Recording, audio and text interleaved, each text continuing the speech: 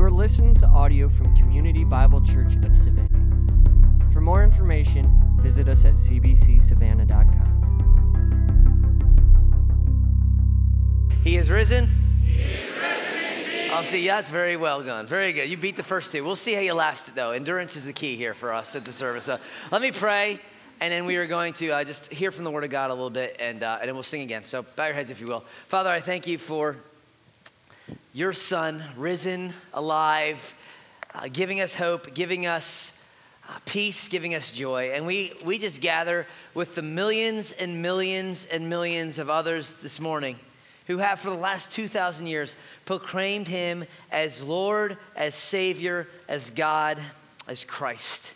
He is our God who has paid for our sins. And so we want to honor him by not only hearing from his word, but just by loving him, by singing to him, by knowing him. And if someone in this room is here and they don't know you, and they just this is kind of new to them, and they're a little scared because it's a little intimidating, I just pray that you just help them to realize they're loved, that you love them, that you sent your Son for them. Just give me clarity just one more time, Lord Jesus, as I just point people to you in the empty tomb. It's in Christ's name I pray. Amen. Thanks. You guys can have a seat. Well, we celebrate today what millions and millions around the earth are celebrating. All the same thing. There was one time in human history where a man said, I will die and I will come back from the grave, and he pulled it off. And that's why we're here.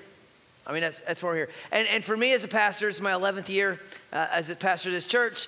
And first Easter, I remember it was, 11 years ago, we had like 25 people. I'm like, everybody invite everybody. And, and like 26 people came, like one person. And that was like Grandma Joe, if someone is in town, right? So super depressing after, when you're first, back then.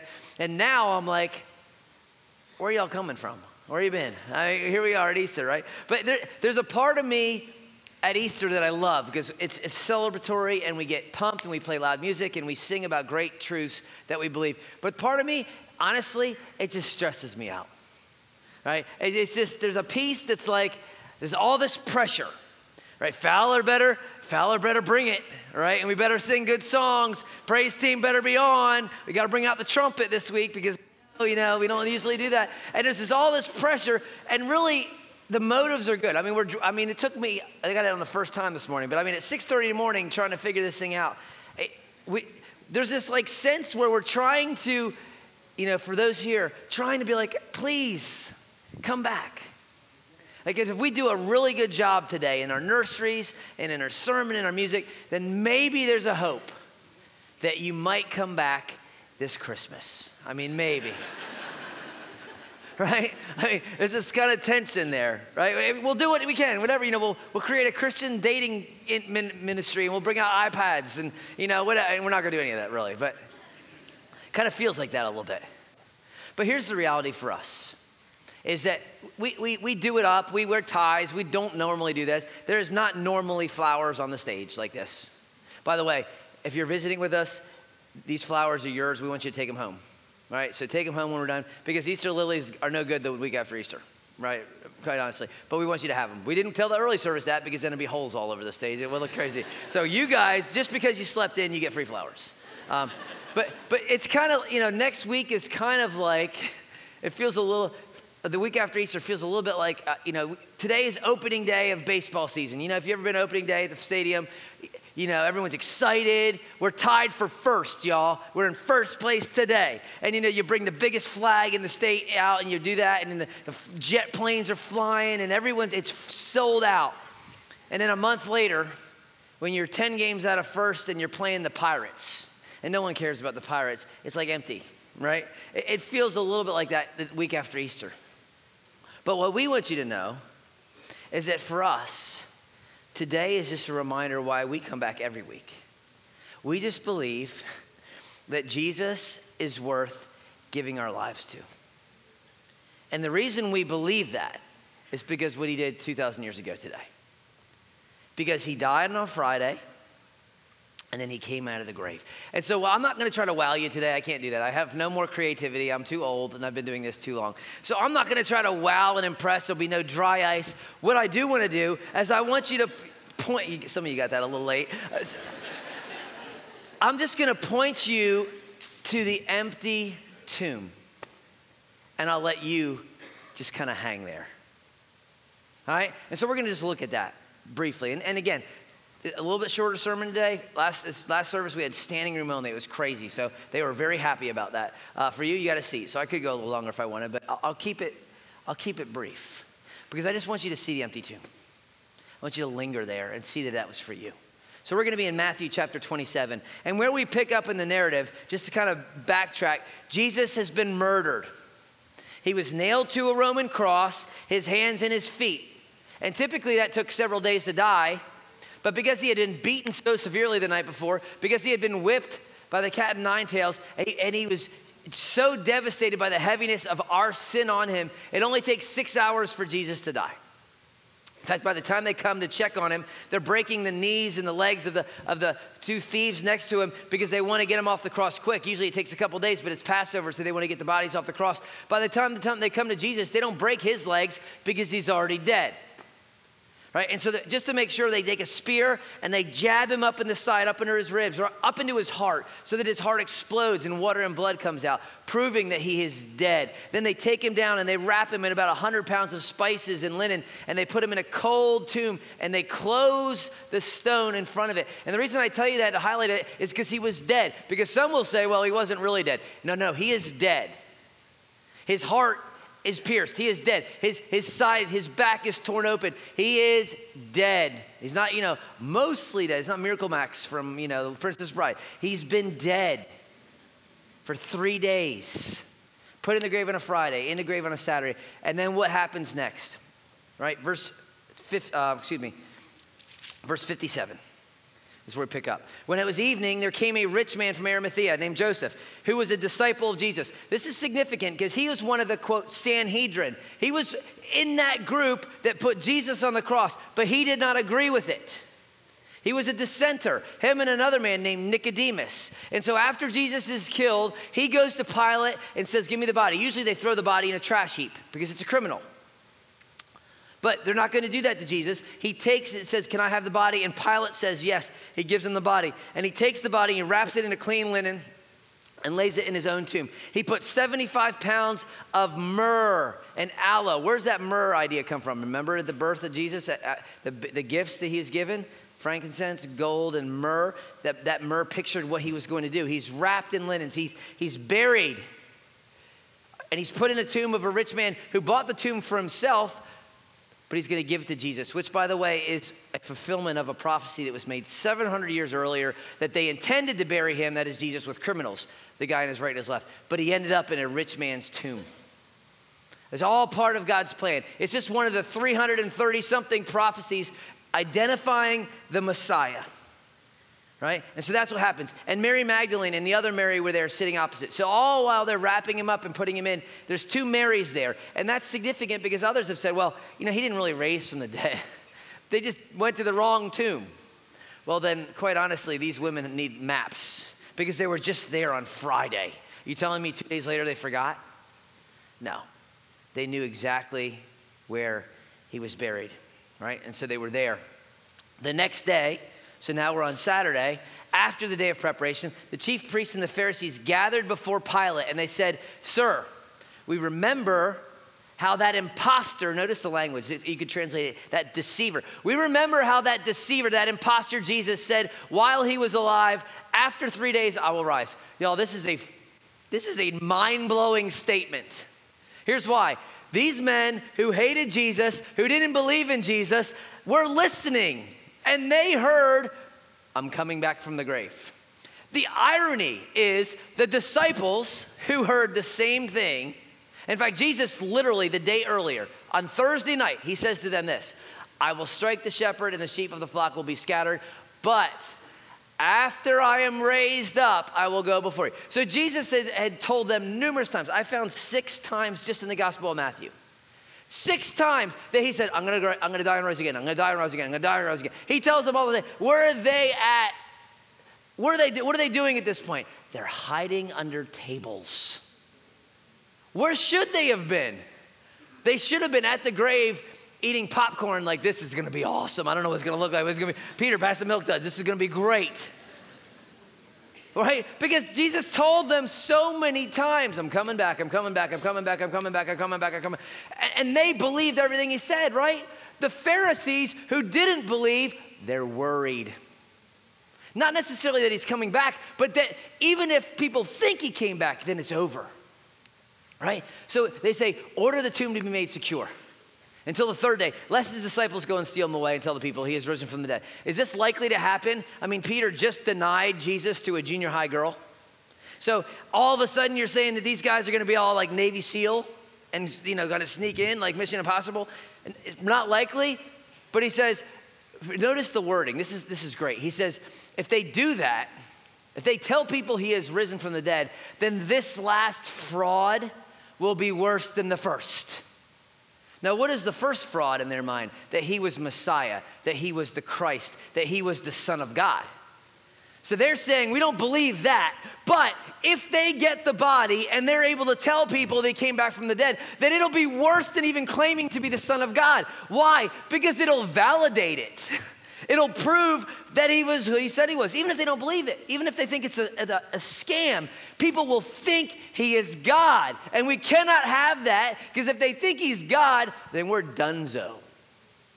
So let's do what we can and keep it secure, right? So Pilate says, you have a guard of soldiers. Go make it secure. He gives them a guard of soldiers.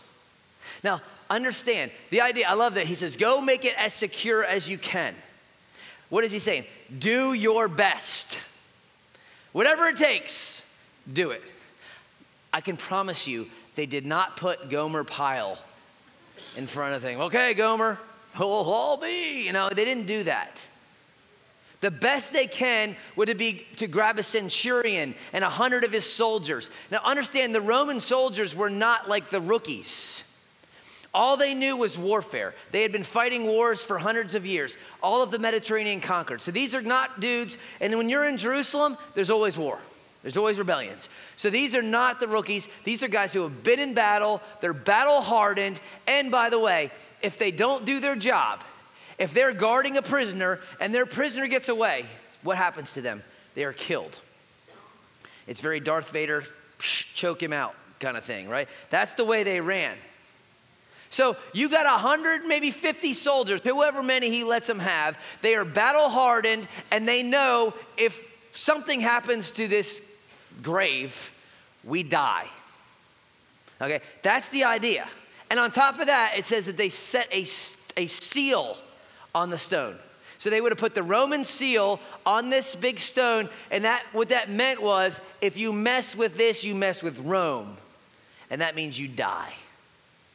They have done, from their perspective, everything they can to keep Jesus' body in that grave. Everything, right? You got to understand that, all right? That's what's going on. How did they do? Well, spoiler alert, they didn't do very well, all right? Verse 1. Now, after the Sabbath, toward the dawn of the first day of the week, Mary Magdalene and the other Mary went to see the tomb, because they didn't forget where it was. They knew exactly where. So it's early on Sunday morning, right? And they get up and they're going to go, and we learn they're going to do some spices and stuff on the body. And I mean, they love Jesus, and so they want to be at his tomb. But here's what Matthew does. He kind of brings you into the scene. It says, behold, literally it's like see. It wants you to see what's going on. There was a great earthquake. Why? For an angel of the Lord had descended from heaven and came and rolled back the stone. And I love this line. And he sat on it. I mean, there's some great humor in this story. And understand this. There's a little bit of a, we don't think through these things. The angel, and there's actually two of them, we find out from the other Gospels, but Matthew just focuses on one because only one speaks. The angel does not roll away the stone so that Jesus can get out. Jesus is not all, man, golly, I told him 6 a.m. What is going on, Gabriel? Okay, that's not happening, okay? The angel rolls away the stone so that you can see that he ain't there. That's what's going on. Jesus is already gone. In fact, you find out from the other Gospels that he's wrapped in all this, like this almost mummified, right? Well, the mummy garments just kind of fall down. It's not like Jesus like pulled it all off. He disappeared. And then he appears because he's now in a glorified body that can move through walls and do all sorts of things. So Jesus doesn't need the angel to open the gate. He's gone, and the angel's like, look. Now here's what I love. It says that his appearance was like lightning and his clothes white as snow.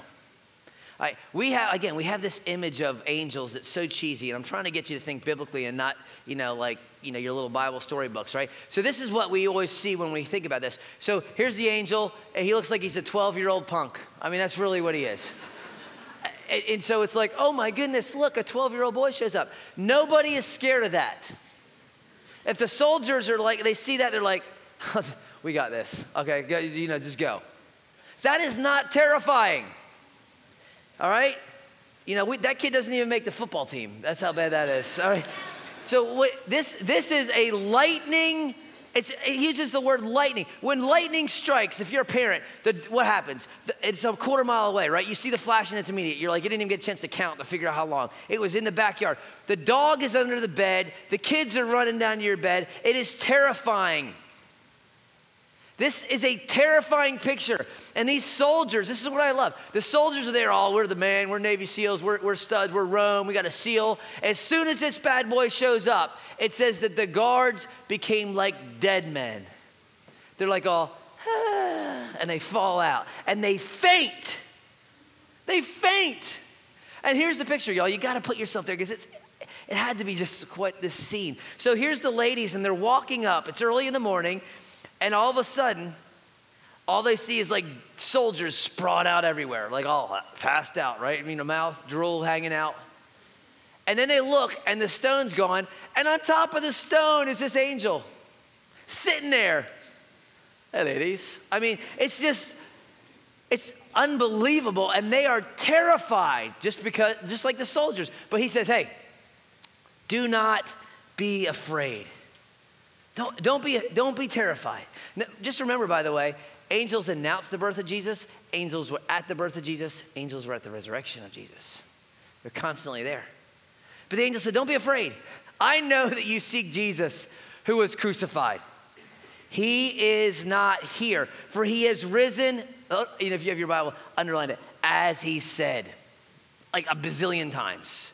As the prophet said constantly, right? He says, come and see the place where he lay. Look, he's not there. Now, go and tell his disciples that he has risen from the dead, and behold, he is going before you to Galilee, just like he said. Remember, I read it to you in Matthew 26. After I raise, I will go before you in Galilee. What happens in Galilee, by the way? They go to Galilee, and Jesus gives this thing called the Great Commission, right? Go into all the world and make disciples of all nations. That's what happens in Galilee. But he says, see, I have told you. And so what had happened, and the ladies leave, and they run off. And on the way, they see Jesus. And then they find Peter and James and all these guys. And they're like, we see Jesus alive. Ah! And they're like, you are a kid. You're crazy. Y'all are crazy. Right? And we'll get to that in a minute. Now, eventually, these guards wake up. Verse 14 and 15. Right? Verse 11. And they were going. Did I skip it? There we go. And while they were going, behold, some of the guard went to the city and told the chief priests all that had taken place. And when they had assembled with the elders and taken counsel, they gave a sufficient sum of money to the soldiers and said, tell the people his disciples came by night and stole him away while we were asleep. And if it comes to the governor's ears, we'll satisfy him and keep you out of trouble. If government finds out that their dead body got out, they're dead men. They're dead men. And so what the priests are doing is, we'll take care of Pilate. Here's some dough. Here's some dough, Remy. Shh. And if anyone asks you what happened to Jesus, you say, we all fell asleep and their disciples stole the body. It is the dumbest argument I've ever heard. It does not. I may be wearing seersuckers. It does not take Matlock to break this case. I mean, there's all sorts of holes. It's like a Swiss cheese case. Number one, all right, let's assume for a matter that maybe this did happen, right? So you're telling me that 11 guys who were scared of a junior high girl like 2 nights ago, all of a sudden are willing to risk everything and sneak in with 50 to 100 Roman soldiers armed to the teeth, and what are they gonna go, all MMA on them now? Okay, let's assume they actually do that. Okay, then, well, you're all sleeping, fine. Are you telling me that they were able to roll this entire big stone without anybody waking up? Really? Oh, and by the way, if you really were sleeping, like you said, then how do you know it was the disciples? Because you were asleep. So you really didn't see them, right? There's all sorts of holes. But yet, Matthew says this is the story that's been spreading 20, 30 years later. Why? Because the Pharisees and the religious leaders knew that their worst nightmare had come true, that Jesus was alive. And everything he said was true. Now they got Lazarus running around alive. That's a big problem for them. And now they got Jesus running around alive, who, by the way, they killed. Big problemos for the Pharisees, right? This, in their mind, last fraud, what they said had come true. And really for us, what it means is this: Jesus proved what he said he was. All the prophets foretold all of this hundreds of years earlier. Jesus is who he said he is. He is Lord, he is Savior, he is God, he is Christ. And y'all, for us as Christians, do you realize all of Christianity, the whole kit and caboodle, rests on this one truth? I mean, if you want Christianity to go away, it's not complex. You only have to do one thing. You got to disprove the resurrection. I mean, that's all you got to do. Disprove the resurrection, and the whole thing comes crumbling down. Christianity does not rest on, Jesus was a great teacher. He taught a lot of things, but it doesn't rest on all his teachings. Christianity teaches that Jesus was a miracle worker and he did all sorts of things, but it doesn't all hinge on that. It doesn't hinge on the fact that he was a great servant and he cared for the marginalized. Those things are all true, and those are models for us, but all of Christianity is based on the one fact that Jesus died, was buried, and he rose again. And if you want the whole thing to go away, you just have to disprove that. But here's the problem. You cannot do it. They've been trying for 2,000 years to disprove it, and they cannot do it because he is alive. He's alive, y'all, right? And I know there's this idea in the church sometimes, well, we just have to believe everything in faith, and we do. But just because we believe things in faith doesn't mean we check our brain at the door. All right, God created you with a brain so you can think. And yes, we're not there 2,000 years ago, but we don't have to be. I could spend hours giving you proof after proof that Jesus rose from the dead. I don't have hours because I told you I was going to be short. So let me just give you a few. Because I know that there's some skeptics here, and I get it. I hear you. And you know what? I am glad that you are at least honest enough to admit you're a skeptic. Because you know who else was skeptics? The disciples. I mean, the women come to Peter and John, and they're like, he's alive. They're like, I don't believe you. I got to go see it. And even after all 10 of the rest of them had seen it, there was a guy named Thomas, good old doubting Thomas. He gets a bad rap because he had one failure, right? One big time. If you had, only one, and you got called that the rest of your life, oh, there's cursing Joe, and whatever, there's moron Mallory, right? Whatever. But he gets this one bad rap. Why? Because he says, I don't believe it unless I see Jesus' hands and his side. I'm not going to believe it. And so everyone else is like, yeah, and you're crazy. Well, what happens? Jesus shows up the following week. He's like, Thomas. But as soon as Thomas sees it, what does he say? My Lord and my God. And then Jesus responds, hey, you believe because you saw. Blessed are those who have not seen and believed, right? But just because I haven't seen and believed doesn't mean I don't know he's alive. I mean, if he's not alive, you got to explain a lot of things. Number one, you got to explain the fact that there are several people that worship Jesus as God, that if he wasn't, they would know it.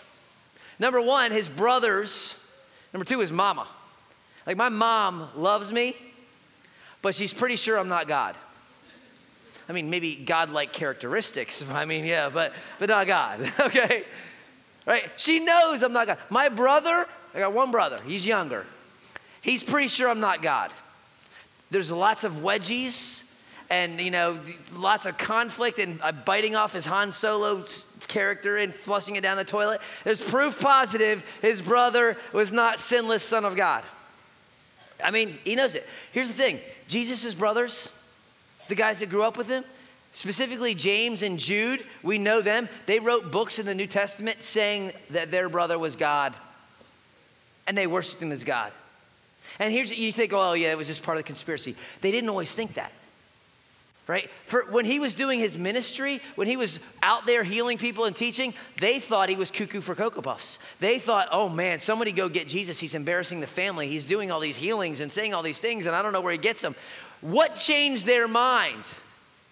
So that James, who was opposed to Jesus, all of a sudden literally becomes the head of the church in Jerusalem. He is the top dog, senior pastor of the biggest church in Jerusalem. What changes his mind? Only one thing, that he was dead and now he is alive. I mean, what else would it take for you to worship your brother? Right? I mean, pretty big, right? His mama, she becomes this important character in the early church. What is it that you would worship your son as God? There's only one thing, it's the resurrection. Not only that, just let's talk about the radical transformation of the disciples. They are cowardly and hiding. And literally 50 days later, Peter all of a sudden stands up in front of the very same people who nailed Jesus to a cross and said, I don't care what you say. He's alive. You killed him. How do you like them apples? What in the world happened between there and there? I'll tell you what happened. He saw the risen Christ several times, and then he saw Jesus ascend into heaven. That's what happened. And then the Spirit of Christ came upon him, because that was one of the things, that was the reason why Jesus had to go away. He says, it's better for you that I go away so that the Spirit comes. He is a new dude. All 11 of them are. I mean, these guys are hiding and fighting and all sorts of stuff. They are completely radically transformed afterwards. 11 of them go to their death as martyrs. Peter is crucified upside down. Andrew in a cross like an X. You've seen the Church of Scotland's flag. Or is it Ireland? I don't know. It's one of those in the UK. Right? Thomas is run through with spears in India. They all died saying he was alive. And if they were lying, why would they give their life for such a radical lie? It did them no advantage. When you lie, you always lie for your advantage, don't you? I mean, when people say, how tall are you? I'm like, I'm 5'6". I'm really not 5'6". I'm like 5'5" and a half. But I round up because it gives me an advantage. And I'm probably not even that anymore because I'm old and I'm shrinking. All right? You lie for an advantage. What advantage did these men have except for they were poor and died? And these are not the kind of guys that would lie. They were caring and kind, and they cared for widows and orphans.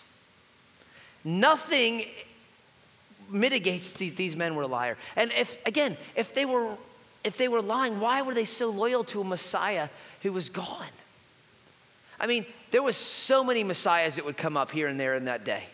They pop up everywhere. And what would happen is they'd get a couple hundred people following them. The Romans would crush them, and the name would die down, and it would be gone. Just like just now, like politics. In 1984, there's a guy named Walter Mondale. He ran for president. Everyone's real excited. Walter Mondale. He loses. No one ever heard of him again. I don't even know if he lives anymore. I mean, he's gone. Why? Because he's gone. He didn't win. If Jesus was not who he said he was, then how come he's this poor carpenter from Nazareth? How come we're talking about him? How come he's still relevant? It doesn't make any sense unless he's alive. Then it makes sense. If it's a lie, I mean, come on. And speaking of that, if it's a lie, it's a horrible lie. Because all you have to do to disprove it is produce the body. They're lying, we have the body, it's in the grave. They drag the body through the streets, it's over. Right? If you want to, if I say I'm 5'6", you're like, I can figure that's true. You get a little tape measure, wrong, 5'4". You never lie about something that can be, kind of easily checked, right? Or so easily defeated. And their lie, I mean, not only is it something that can be validated if they're telling the truth, if they find the body, but their lie is told in a horrible way. Because in that day, if you were going to create a hoax like this, you would never do it the way they did it. The first thing they do is they say, the first people to see Jesus was this lady, this lady, this lady. You would never do that in that culture because a woman's testimony in that culture was not considered valid. It wasn't, they couldn't even testify in court. So if you're going to try to create some new lie, that's the last thing you're going to do. You're going to say, oh, no, Joseph of Arimathea saw him, and Nicodemus saw him, and all these people. And then you're not going to talk about how Thomas didn't even believe it, and Peter was scared. You're not going to do that. You're going to make it sound great. You're going to make them sound like Supermen. But they don't. They tell it in the exact opposite way you would do it. And why? Because it's true, because it happened that way, right? And even Paul, when he writes 1 Corinthians, he says, you don't believe me? He's writing about 15 years after the resurrection. He says, if you don't believe me, just get yourself on a little ship, go into Jerusalem. There's like 500 dudes that are still there. They all saw him. Don't take my word for it. Go check me out. It's true, right? He's alive. If he's not alive, why are you here on Sunday? I mean, I know you got to go to grandma's and eat some ham and mac and cheese later. That's good. But I mean, why are we even here on Sunday? Our faith started through a bunch of Orthodox Jews who their entire life spent Saturday chilling out and going to synagogue. They would never have worked on a Sabbath because they were good 10 Commandment keeping Jews. And all of a sudden, these good 10 Commandment keeping Jews start blowing off number 4 on the list, honor the Sabbath, and start gathering instead of on a Saturday, on a Sunday. And they start celebrating this weird thing where they eat matzah and drink wine. And then they dunk people. What are they doing? They're remembering the death, burial, and resurrection. We're going to do baptism in like 3 weeks, end of April, 4 weeks.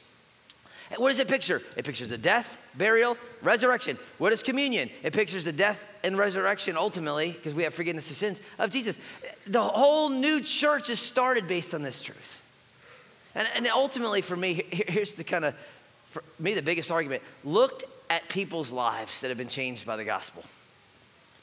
I was foul-mouthed Fowler, pagan of pagans at the Citadel. And I'm still a broken dude. I mean, all you have to do is you go to a volleyball game with me and you will question my salvation. Okay, so I'm just, one of my kids' sporting events. But I was this, and now I am this. And can you explain to me that? Because I can't. I was a selfish punk, and I still have some of those tendencies, but I am forgiven and my life has changed. And millions and millions and millions of people's lives have been changed by the fact that they have put their faith in a carpenter from Nazareth who died on a cross and came out of the grave 3 days later. And you could say, well, that's just chance. It's not. Because he's alive. He's alive.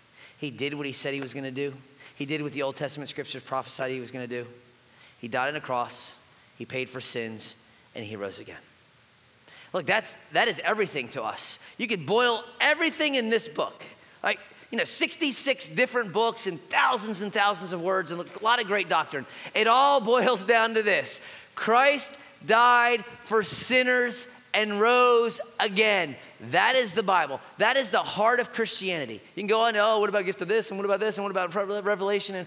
No. It's all about this. Christ died for sinners and rose again.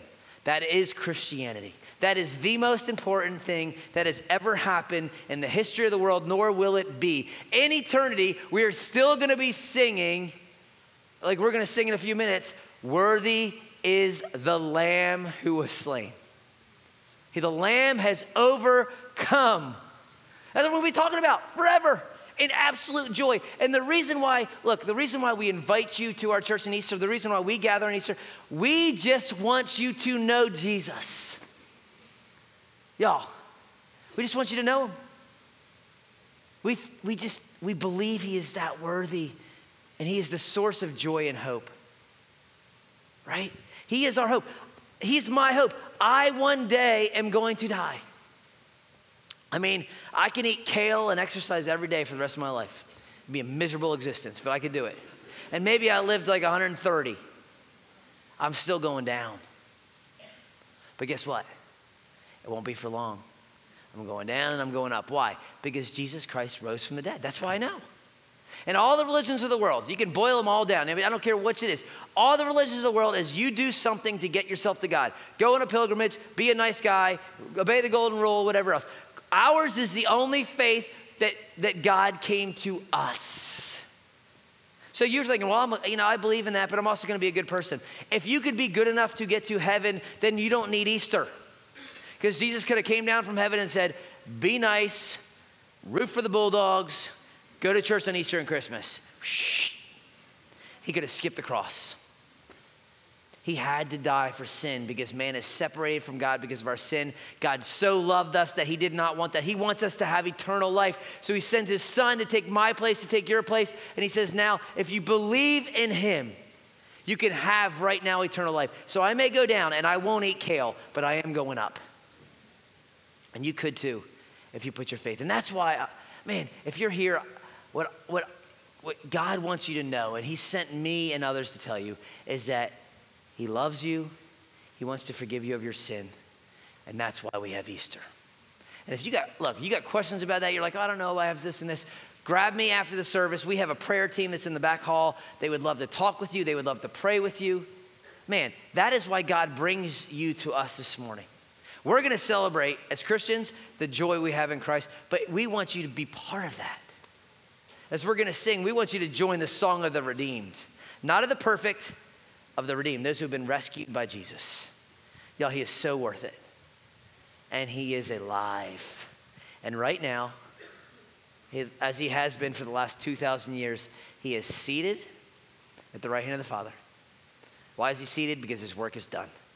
And the next thing he will do, and when he gets up the next time, it's because God the Father is going to say, go get your church. He's going to be riding on a white horse, and he's going to take us to be with him forever. You say, well, that's kind of crazy. So is a dead man coming back from the grave, but I believe it. And I invite you to believe it too. So let's sing, let's stand, let's worship a God who is alive and sing to him like he is alive. I was up the street this morning. I parked way across the street, and I heard Ethan and the praise team practicing, and I could hear it all the way up the block, and I'm like, that's what I'm talking about, Willis.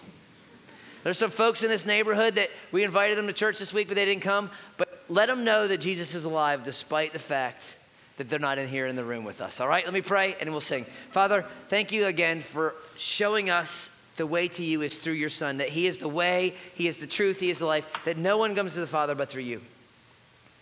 But you did not leave us as orphans. You came, you paid the penalty for our sin, Lord Jesus. You died in our place as our substitute. You rose again. We believe it. We affirm it. We're going to sing it now. And for those who have put their faith in anything else, even their own baptism, church membership, being a good person, they would see the flaw of that. That there is no other name under heaven by which men are saved, the name of Christ. It's in his name we pray. Amen.